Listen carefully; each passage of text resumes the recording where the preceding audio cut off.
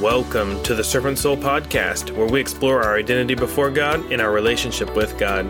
I'm your host, Kenneth Grady, and I pray that we will be fed by the Word of God, led by the Spirit of God, and living with passion for the will of God. And in so doing, may we raise each other up as we lay ourselves down before the Lord. This is the Servant Soul Podcast. One of the main reasons for beginning this podcast was to get Christians speaking. That leads me to the question of why are Christians silent? I think many of us feel unqualified to speak the Word of God. And a couple of the verses that come up often in conversation directly or indirectly are a couple I'm going to read here in just a minute.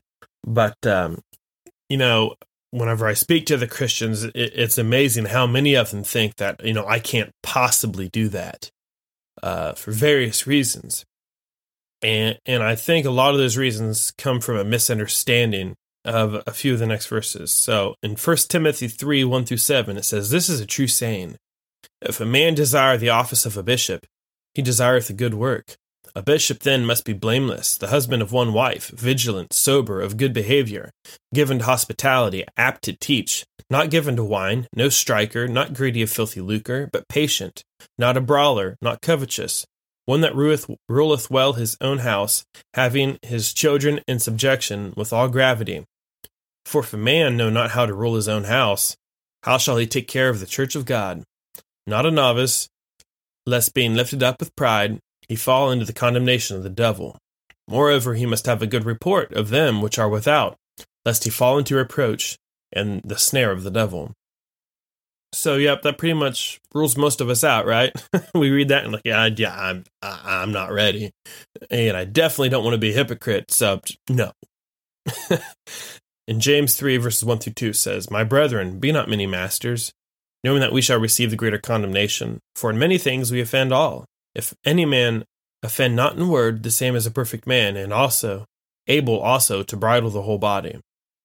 Condemnation doesn't sound good, right? So we think, well, we better play it safe. If I were to teach somebody and then have a slip, which we are all going to do, and it says, that we might, says that we will receive the greater condemnation. So who am I to teach somebody, right? Let's play it safe and just not speak the gospel. So we've got it twisted. Satan has gradually bent the teachings of the church back to the teachings of the Pharisees. We are so far below the standard laid out in those passages that we feel like our best option is to honor God with our silence. Somehow now, silence is the new reverence, and reverence is easier than obedience, so I'm just going to go with that. And we don't want to offend God by trying to be more as a Christian. Rather than growing and drawing closer and speaking and sharing and teaching, we just sin, repent, repeat. Sin, repent, repeat. And we think that that's as deep as we can go. That we're just lucky to be saved, so we wouldn't dare share our faith with somebody else because, we're not really living it all that well, right? And we certainly wouldn't be so prideful, as to teach. Does that sound like what Jesus taught us to be? Really? Is that what he wants for us? Why are we buying into that mindset? And I think sometimes we even like being unqualified because it gives us a sense of being excused from our responsibility. Ultimately, Satan has religion whipped. He does. Romans 3:10 says, "As it is written, there is none righteous, no, not one." There is none righteous, and we're waiting to be righteous to speak the word, but there is none righteous. So 2 Timothy 4:2 says, "Preach the word, be instant in season, out of season, reprove, rebuke, exhort with all long-suffering and doctrine." And we're just waiting on permission from God to do what he's already told us to do.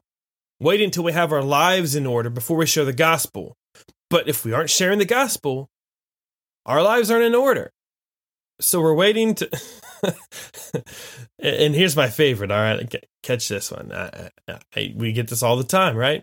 Waiting to be called. Like, what? Why are we waiting for a call? God already wrote us a book. It's called the Bible. It's full of calls. Pick one. The difference between having a call as a Christian and not having one is this: whether you read the word looking for work or just read it looking for a handout. I know that's harsh, but like I said, the Bible is full of cause. They're there. Find them. Let's do them. Where we get off track is when we look at these opening passages, it's talking about bishops, deacons, pastors, and it's true. Pastors are called to lead the church through life, to herd the flock per se, but all Christians are called to lead the lost to the cross. Church leaders do have greater responsibility. They have higher requirements because teaching somebody who has knowledge and experience means having greater knowledge and experience in whatever area you're teaching. Teaching the lost is not the same thing. All you need to know is over here, this way, it's Jesus. I mean, there are no exceptions.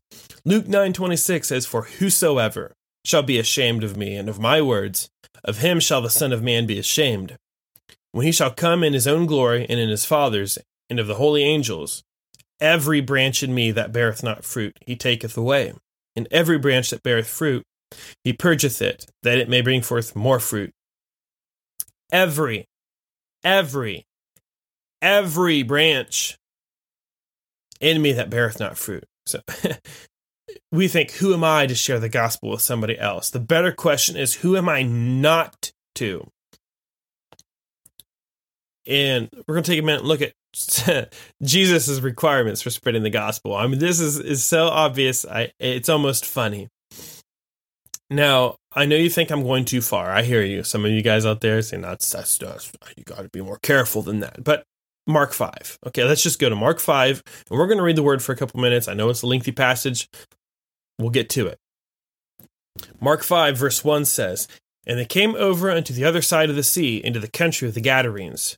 And when he was come out of the ship, immediately there met him out of the tombs a man with an unclean spirit, who had his dwelling among the tombs, and no man could bind him, no, not with chains, because that he had been often bound with fetters and chains, and the chains had been plucked asunder by him, and the fetters broken in pieces, neither could any man tame him. And always, night and day, he was in the mountains and in the tombs, crying and cutting himself with stones. But when he saw Jesus afar off, he ran and worshipped him. And he cried with a loud voice, and said, What have I to do with thee, Jesus, thou Son of the Most High God? I adjure thee by God that thou torment me not. For he said unto him, Come out of the man, thou unclean spirit. And he asked him, What is thy name? And he answered, saying, My name is Legion, for we are many.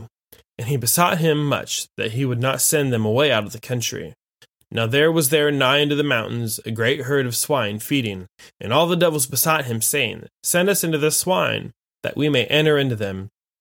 And forthwith Jesus gave them leave, and the unclean spirits went out and entered into the swine, and the herd ran violently down a steep place into the sea.